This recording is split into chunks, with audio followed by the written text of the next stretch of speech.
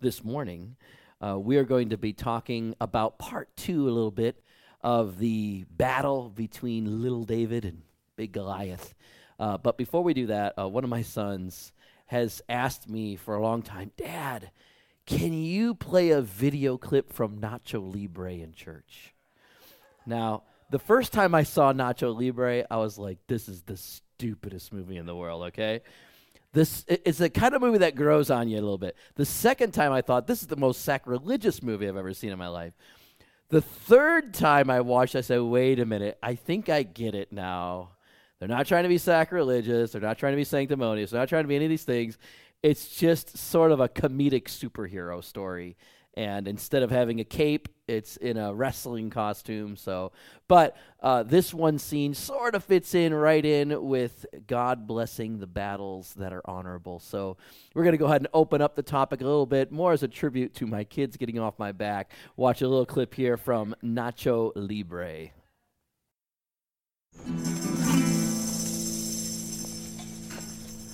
Buenos dias, sister. So what you cooking? Breakfast?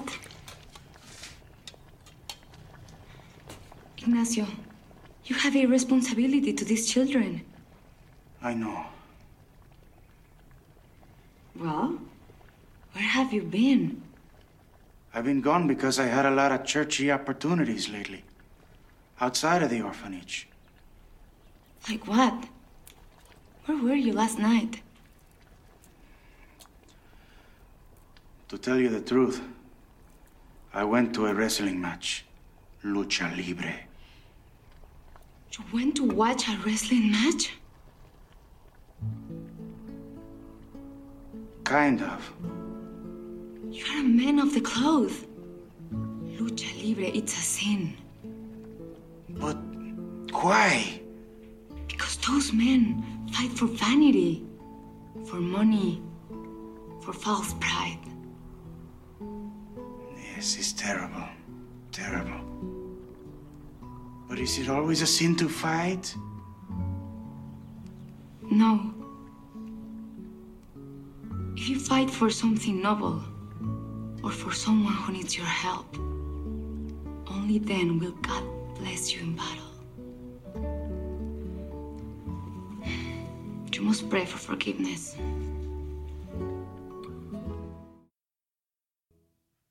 Well, today we are talking about a battle that God definitely blessed between, like I said, little David and big Goliath. If you have a Bible, go ahead and open it up to 1 Samuel chapter 17, beginning of verse 50. If you don't, I'm going to have every verse up here on the screen for you. Let's pray. Heavenly Father, as we open up to the Word of God now, I pray you'd open up our hearts, God. Open up our hearts to receive even just one thing this morning, God, that will not only encourage us, not only be useful and helpful to us, but Lord, draw us closer to you as well. In Jesus' name, amen.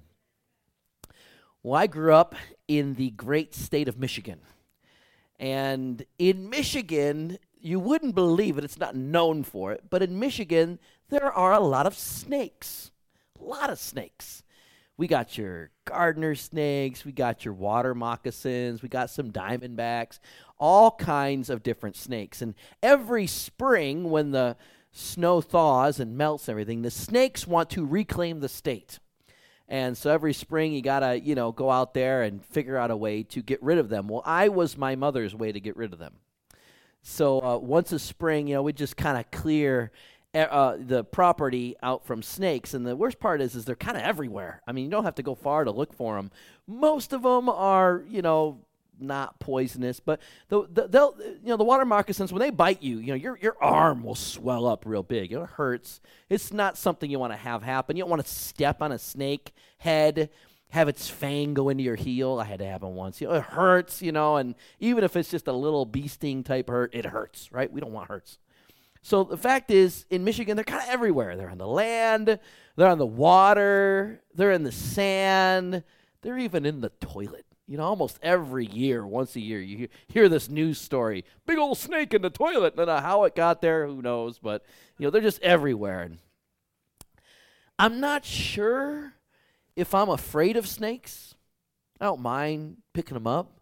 They're not my favorite animal. In fact, over the course of my life, most of the snakes I've met, I've killed, so it's nothing personal to the snakes. They're like spiders, most of the ones I meet, seem to meet an untimely end. And it's kind of funny because if you've never killed a snake, you see it, oh, there it is, you creep up next to it, you grab a stick, right? And where do you poke the stick? Right near the head, right? And so you get it and it starts flipping and flopping, and then you just kind of grab the head and you grab the tail, and then what do? Anybody know? You just what? Right? And you hear it, it sounds kind of like that, and you've done something, but you don't know it's completely dead. So I take out my little pocket knife, right? And all of a sudden the head, you separate the head from the tail, all right? Now, any of you who have ever killed snakes before, all you snake killers out there, what happens to the rest of the body after you cut the head off? It continues to wiggle. It's the freakiest thing in the world because you're looking at it and you know it's dead, and yet it still seems very much alive. That can be how the enemy is in our lives. We can know that the power of the enemy is broken in our lives, and yet when we look at this thing wiggling and whirling, we can think it's very much dead, even though when you look at each hand, you got the head on this hand, you got the body, it is dead. But even though snakes can be dead, they can still be deadly. If I didn't dig a deep hole and bury those fangs, I'd get in trouble. Why? Because you can still step on a dead snake's head and it will pump its venom into you. Now, in the north, in Michigan, that's not that big a deal. We don't have those kind of poisonous snakes. But in the south, southern belt, and we're in the southern belt, right? You can snap on a dead rattler snake or a dead poisonous snake, and it can be fatal. So even though the snake is dead, it can still be deadly. And my thesis for this morning is that even though the giant is dead, it can still be deadly. Let's pick it up in 1 Samuel chapter 17, verses 50 to 57. This is the victory. So it says in verse 50, remember David slung that stone, and the stone went at about 200 miles an hour, and it struck Goliath's parietal lobe, and it killed. The Bible makes it very clear. That was the death blow. The stone killed him. He fell forward dead, all right? So he fell forward dead. The armor bearer takes off, who knows where, and the whole army takes a step back because they're kind of freaking out now. And it says, beginning in verse 15, so David triumphed over the Philistine with a sling and a stone. Without a sword in his hand, he struck down the Philistine and killed him. And then David ran over and stood over him, and he took hold of the Philistine's sword and drew it from the sheath. You know what's coming here, right? After he killed him, he took the sword and he cut off his head. We think David is this nice little shepherd boy. David is a killer. He took a sword and decapitated this guy. When the Philistines saw that their hero was dead, they turned and ran, right? Remember, Goliath was a Philistine. Philistines see him go down. They get scared. They tuck tail and run. And then the men of Israel and Judah surged forward with a shout, pursued the Philistines to the entrance of Gath and the gates of Ekron. Those were two fortified cities of the Philistines. And their dead were strewn along the Sha'arim Road. I've been watching a lot of Middle Eastern movies lately. The Sha'arim Road to Gath and Ekron. And, of course, it's horrible to be in an army. You know that story about the bear, right? I don't have to be faster than the bear. I just have to be faster than you. That's the dead. That's what happened. The other Philistines are looking and saying, I don't have to be faster than the Israelis chasing us. I just have to be faster than you. And that was true for that day because there were dead everywhere. In verse 53, when the Israelites returned from chasing the Philistines, they plundered their camp, got the spoils of war, and David took the Philistine's head and brought it to Jerusalem. By the way, verse 54 and verse 57 are out of chronological order. That's not the first place David would take Goliath's head. It was actually one of the last places. But isn't that kind of weird? He took the head all the way to Jerusalem. That's kind of weird, isn't it? Why would David do that? Verse 57 picks it up right after he beats Goliath and says, as soon as David returned from killing the Philistine, Abner took him and brought him before Saul, with David still holding the Philistine's head. Why did David cut off Goliath's head? Was it just so that, guys like me who are into that kind of stuff can go, ooh, cool, cut off the head, yeah, or was it meant to be a dramatic and emphatic statement? Which I believe it was. I'm going to give you 4 reasons why, and then a couple of points to take home.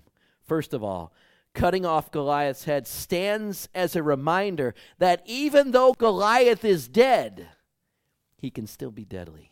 Even though it was the stone that caused the fall, David knew that he needed to chop off the head because there was still a deadly fear that a full-bodied Goliath could instill upon his people, even though he was dead.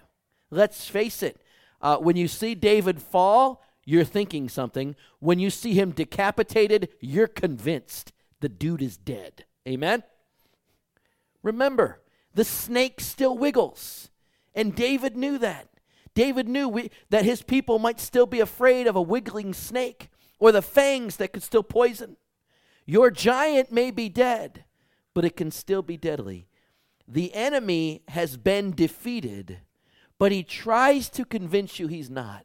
Right? The enemy is the one who sows things like fear, anxiety, depression, control, enablement, all those unhealthy bad behaviors that swirl around us, laziness, discontentment, all of these things that can cause our lives to be this drudgery, evil, sin-soaked thing.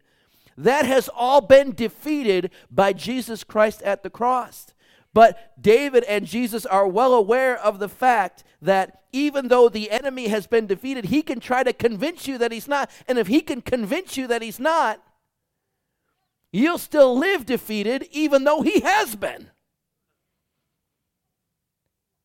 And so that's why sometimes it's not just important to kill the giant. Sometimes you have to cut it off at the head. Whenever you overcome something, there's a temptation to declare your freedom a little too soon, a little too early. And sometimes we have to see that Jesus, although he has completely freed us from the process of fear and sin, that the process of walking out our freedom is something we should show due caution. For example, you wouldn't call up a former alcoholic and say, hey, heard you quit alcohol, great, why don't you come on over, let's have a drink together. He just wouldn't do that, right? There's a caution and a respect for what it took to take down that giant. You wouldn't tell a former gossiper, hey, have you heard about what Mark said the other day? Baruch Hashem. You thought he was sneezing? He was talking about you behind your back, you know? You know what I'm saying? You wouldn't go up and begin to gossip with someone who used to struggle with gossip and criticism, is trying to come out of it. You wouldn't ask a control freak, well, what do you think I should do? If someone's a control freak, don't ask them for advice. Let them get over it, okay? The last thing they need is someone else saying, can you control my life for me because you have so much power and I don't, okay? You don't do that. The giant is dead. But sometimes we fail to cut off its head. I love what Jack Hayford, one of my mentors, said. He said this quote. He said, the sin may no longer have power over you, but you may not be done with the sin. He says, and over time, your body and your mind make it hard to walk away, for you have to cut it off at the head. Number 2. David didn't want God's people to suffer any more fear. Let's face it. You got a big old giant staring you down, taunting you, and he did this for 6 weeks every day, no break. These people were traumatized. These people were psychologically damaged. When David showed up, he did not see an army ready to fight a war. He saw an army bent on fear and paralyzation and retreat. These people were psychologically damaged. And David realized seeing the giant fall is one thing. Seeing the giant decapitated, that's another. You know, when my kids used to get nightmares, sometimes they still do actually, but when they used to get nightmares, you know, they were convinced something was in the closet. Just convinced, you know. And I would go there and I would tell them, you know, just like God tells us, there's no boogeyman in the closet, there's no boogeyman in the closet, there's no monster in the closet. No. I mean, sometimes God tells that over and over and over, and we just don't believe him. We're just convinced that catastrophe and danger is right around the corner. We're just convinced that tragedy is right around the corner, and God himself could not talk us out of it. So what I would do is sometimes I say, okay, you know what? Even if it's 2 and 3 in the morning, turn the light on, walk into the closet.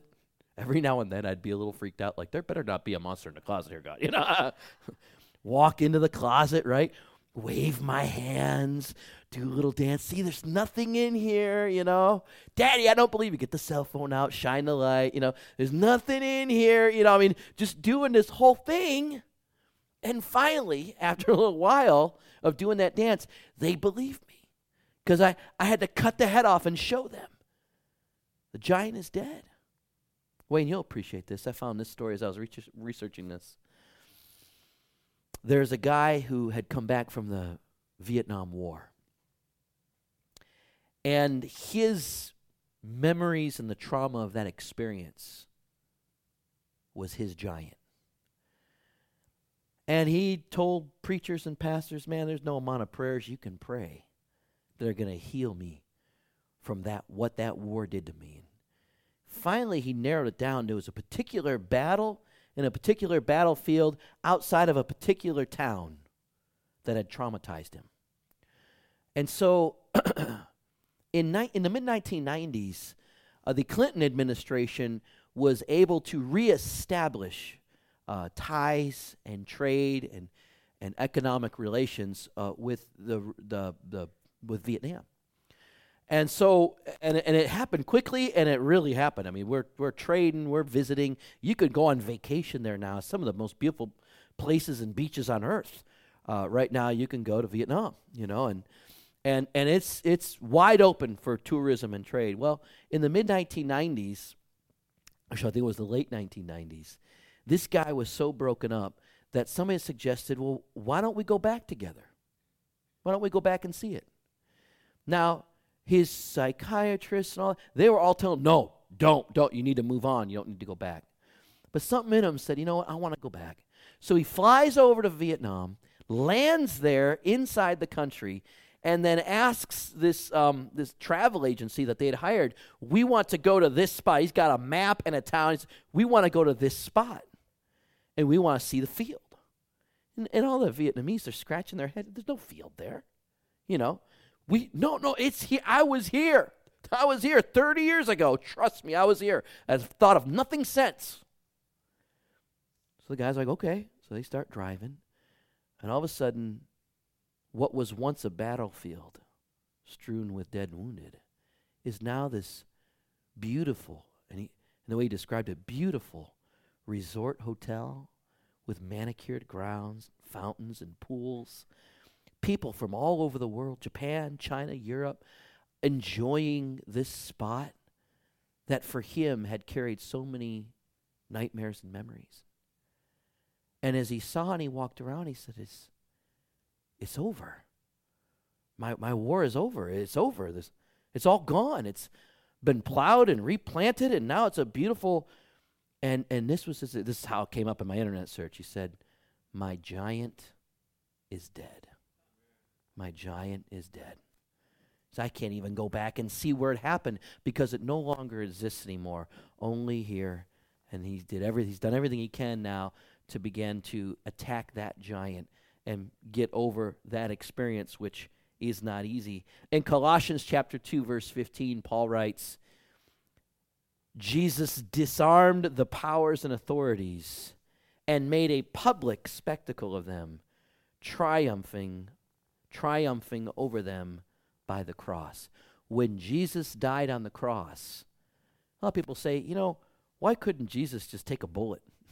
Why couldn't he just take a spear? There are easier ways to die. Well, when Jesus hung on that cross, you know what he was doing? He was holding up the head. It was meant to be emphatic. It was meant to be dramatic. It was meant to imprint deep into the minds who had both crucified him and were mourning his crucifixion. It meant to be a bold statement of his love and of his sacrifice. That's Jesus holding up the head saying, you know what? I may be dying here, but in a few minutes after, and Jesus, what was Jesus' last words? He said, it is finished, right? And for all of us, you know what we think of? Our sin was finished, right? All of that keeps us from heaven is finished. All of that keeps us from God is finished, right? We can have Jesus in our heart, and all of a sudden, we're God's friends. We're forgiven of everything. We're going to die and go to heaven. We're going to see our family and friends. It's going to be a great reunion, and that's great, and you should think that. But that's only half of what happened that day. You know what the other half would happen? Jesus planted a thermonuclear bomb in hell and obliterated it. All its power, all its authority, gone. The only power the devil has over you is his ability to lie to you. If he can get you to be convinced that he's not defeated, then he will be working active in your life. But the moment you stand up and say, no, wait a minute, in the name of Jesus, you're done. You're done. It was about 10 years ago, before I moved to California, I was in this youth pastor's thing. And this youth pastor was driving to church. And in Washington, this would have been quite a sight. He's driving to church, and a girl in very short shorts and a bikini is jogging on the side of the road. Totally, just totally took his attention. And he's one of those guys when he looks right, he turns right. So he just drove right up onto the curb. It didn't hit anything. But everybody around is watching this doofus drive up on the right side of the curb. And for a 3 or 4 second glance, he said, caught my attention, and I just could not. I just like, what the heck is that? And he drove up on the curb. He said, I got into church and I sat in my car. And for the next 3 to 4 hours, all I could hear in my mind was, what kind of pastor are you? You should just quit right now. You don't deserve to be here. Now, granted, 99% of males probably would have had this, and the 1% are lying. And he sat there, and when he came to the cadre meeting, he came in defeated. He's like, I don't know if I have any business. He told a story, and we all looked at each other like, nobody would have passed that test. Here in Washington, when it's 40 degrees out, that just doesn't look right, And so, we all, and I could just hear it over and over. I said, look, even if you did it, even if you looked, you shouldn't have looked. Jesus paid for that one as well. Jesus paid for that one as well, And you could just see the fact that the enemy was just trying to convince him, I'm not defeated, I'm alive and well, and I'm ruling over your life. No, Jesus disarmed all of the principalities at the cross. We are forgiven. We are not under condemnation. Amen? Number 3, this is another thing emphatic. David wanted to show the enemy that the victory was no longer theirs. He said, look at Goliath's mouth. It ain't talking anymore. Look at Goliath's mouth. No boasts. No, look at Goliath. He's done. He wanted the enemy to say, look, you sent this guy and God took care of it. Sometimes we spend so much time talking to God about our problems. What if we start talking to our problems about God? Maybe our problems would begin to run. If we start telling our problems, man, you keep doing this to me, I'm going to call down the name of Jesus. He's going to just get you right there. You begin to see your problems will begin to take a back step. Whoa. And they'll back up, and they'll back up, and they'll keep backing up. Why? Because we are now coming at our problems in the name of Jesus. Rather than sitting and looking at God, God fix the problem, God fix the problem, and the problem's just staring us in the face. Stare at the problem and tell the problem how big God is, rather than telling God how big the problem is. And then number 4, David wanted to bring the head of Saul and have it publicly shown. And this is key. David didn't want to hide this, nor should he have. David wanted to publicly show the giant. My giant is dead. When you meet with a former alcoholic or you meet with a former drug addict, they love to tell you how many years they've been sober, or they love to tell you how many years they've been clean. And sometimes I'll talk to people and they're like, man, why does that dude always do that? Why has it always been about how many years he's clean or how many years he's sober? From a person who may never struggled with drugs and alcohol. And I say to myself, no way, no way. I love to hear it. I love to hear it every time. Because you know what they're doing every time they say it? They are holding up the head of Goliath. And they're saying, the Goliath is beaten. It's done. And the head is cut off. It's been cut off for 5 years now. It's been cut off for 6 years now. How many years? 7 years. 11 years. 7-11. God is saying, don't conceal your victories, confess them. When God does something in our lives, it's always intended to have a 2-part effect. The first part is to confirm to us that God is real, God is with us, and that his name is powerful. He will confirm that. That's why you pray about things. God wants to demonstrate the reality of his presence in our lives. So that part is for us, half of it. The other half is so that we would tell the world what God is doing in our lives. Let me tell you this right now. I would not be here if somebody didn't have the courage and the guts to tell me what God did in their lives. I would have never got it through school. I'd have never got it over the news. I would have never got it through sports and coaches. Even by my era, we were not allowed to pray or talk about God in public school sports. I mean, where else are people going to get it if we don't tell what God has done in our lives? That's what David's doing. Not only did he cut off the head, he showed it to Saul, and what does he do? He goes into Jerusalem, and he shows everybody, this is what God did in my life. This man wanted to kill me, and God saved me, and he killed him back. And David's walking around. Don't be afraid. This is what happens. Don't conceal it. Confess it. Over and over and over again. I love it when people will say, have I ever told you the story of? And they have. And I go, I lie. I lie. All right. I go, no, I've never heard the story. Can you tell me? They probably told me 10 times. And I'm afraid that if I say, oh, yeah, you've told it to me, like, oh, okay, well, I don't want to tell it again. No. There's nothing like when somebody's saying it for the first time. So I'll lie. It's not a deceptive lie. It's a lie. You know what? I haven't heard that. Can you tell me that again? And they go through the story of what God did in their life 10 years ago, 20 years ago, for some of you 50 years ago. And I'm like, yes, that's what the world needs to hear. There's one God, and we got him. Amen? A problem that is concealed grows in the darkness.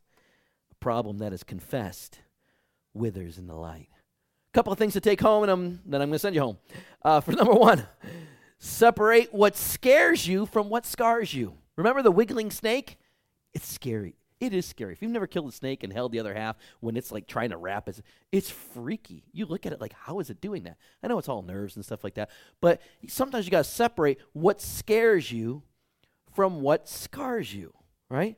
I'm afraid, as anybody, of losing my job, living off the street, But I mean, I'm not going to go live in, a bomb bunker, to give into that fear. While it may be scary that one day we may be living like they do on The Walking Dead, it's not something that you allow to have rule or reign over in your life. That may be scary, but it's not going to be scary. Does that make sense? I'm not going to let it scar me. Sometimes, a good friend of mine, they're just very convinced the world is going to collapse. We should all buy farms, grow our own food, And you know what? Maybe there's some wisdom to that, but my thought is we're in the best place in the world if the world collapses. Just take a 2 or 3 mile walk that way. You got all the almonds, oranges, all the tomatoes you could ever think to eat. So we're fine. I live in a bunker, But anyway, separating what scares you from what scars you. Number 2, say to yourself, I'm never above it. I'm never above it. Alcoholics need to stay out of aisle 9. So some of you who aren't alcoholics are probably going, what's aisle 9? If you're an alcoholic, you know what aisle 9 is. That's where all the booze is, right? It's not that I'm not free. Why shove my face in it, right? You stay out of aisle 9, right? If you're a gossiper, stay off Facebook. I mean, what a case of whiskey would be to me is like what Facebook is for a gossiper, True people who struggle with gossip, I get calls once, twice a month. Oh, Pastor, can you pray for me? I posted this thing on Facebook. I knew I shouldn't have posted it. I think to myself, you need to be healed from Facebook. You need to be healed. You're a bit of a. You just need to get off Facebook for a while, maybe forever. Adulterers need to block porn. That's only going to stoke that fire and create the desire to reoffend. I like what I've been stealing from Jack Hayford all morning, so I'm just going to say it again. I love what he said. He said, only the fool would face Goliath once with God, and then in our arrogance, turn around and face him again in Saul's armor. And so, sometimes we got to say that I'm never above it. I'm never above it. That's why I build boundaries to make sure that I don't get tempted into it. Number 3, say to the enemy, you are beneath me. You are beneath me. Romans 16:19 says, and the God of peace will soon crush Satan underneath your feet. When I first became a believer, I was in my late teens. I was a young man, really. And I had a friend, crazy friend. He was like one of those militant Christians. And he was an odd duck. He came over, he broke all my Guns N' Roses albums. I had to tell him, dude, I'm not that saved yet. Just ease up a little bit, he was like, you could see the joy in his eyes, and like he was, slashing the devil himself. And so, but I liked the guy. I think I liked him because he was so confident in his faith, and I respected that, and so I went over to his house. And what's really funny is I went to his room, and I looked. He had a pile of shoes there, and on his shoes he wrote Satan on the bottom of all his shoes. He wrote Satan. Now here's the thing. I so wanted to ask him why. But do you ever have someone in your life where when you ask him a question, you get a 30-minute answer? You have some people like that, right? And so I'm probably like that for my family, And so I'm like, you know what? I'm not going to ask him because I don't have the time to hear the whole sermon today, But I remember about a month later, I finally couldn't. I said, dude, why do you have the devil all over your shoes? I thought we were Christians here, Why you? He's like, oh, no. He goes, I want the devil to be reminded of his place in my life every time I put on my shoes. That's pretty cool, huh? Number 4, say to the world, God did this in me. God did this in me. If we conceal it, it's not meeting the full purpose of God for what he did in our lives. But we confess it. We start telling everybody. You know, people want to hear more. I tell you, when people talk to me, I could explain to them theologically the Christian gospel in about 5 minutes. I could. I don't say that pridefully. I've trained hard for it, master's steady work. I mean, I really wanted to know how to explain the gospel to someone who doesn't know it. You know the truth? They don't want to hear that. I mean, not yet. What they want to hear first is, yeah, the gospel. But what did God do in you? That's what the world wants to hear. So I start with, well, I was almost 18. You know, and just kind of go into that story of what God did in my life. And after they hear what God did in my life, then they're like, well, what is this gospel? Who is this Jesus?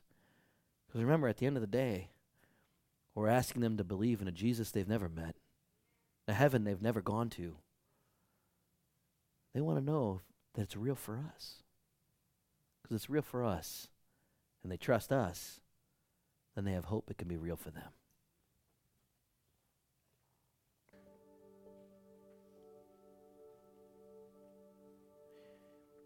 Right now, if you're kind of like, you know what, I got a giant in my life. And for some of you, that giant may be the giant of unbelief.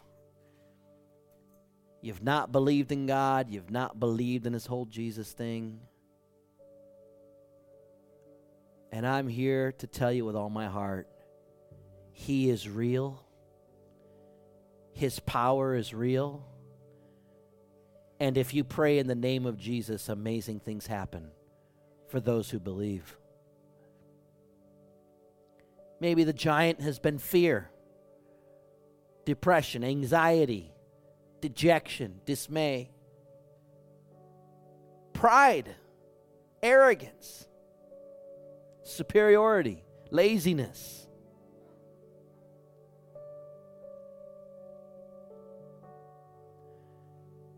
A lot of things.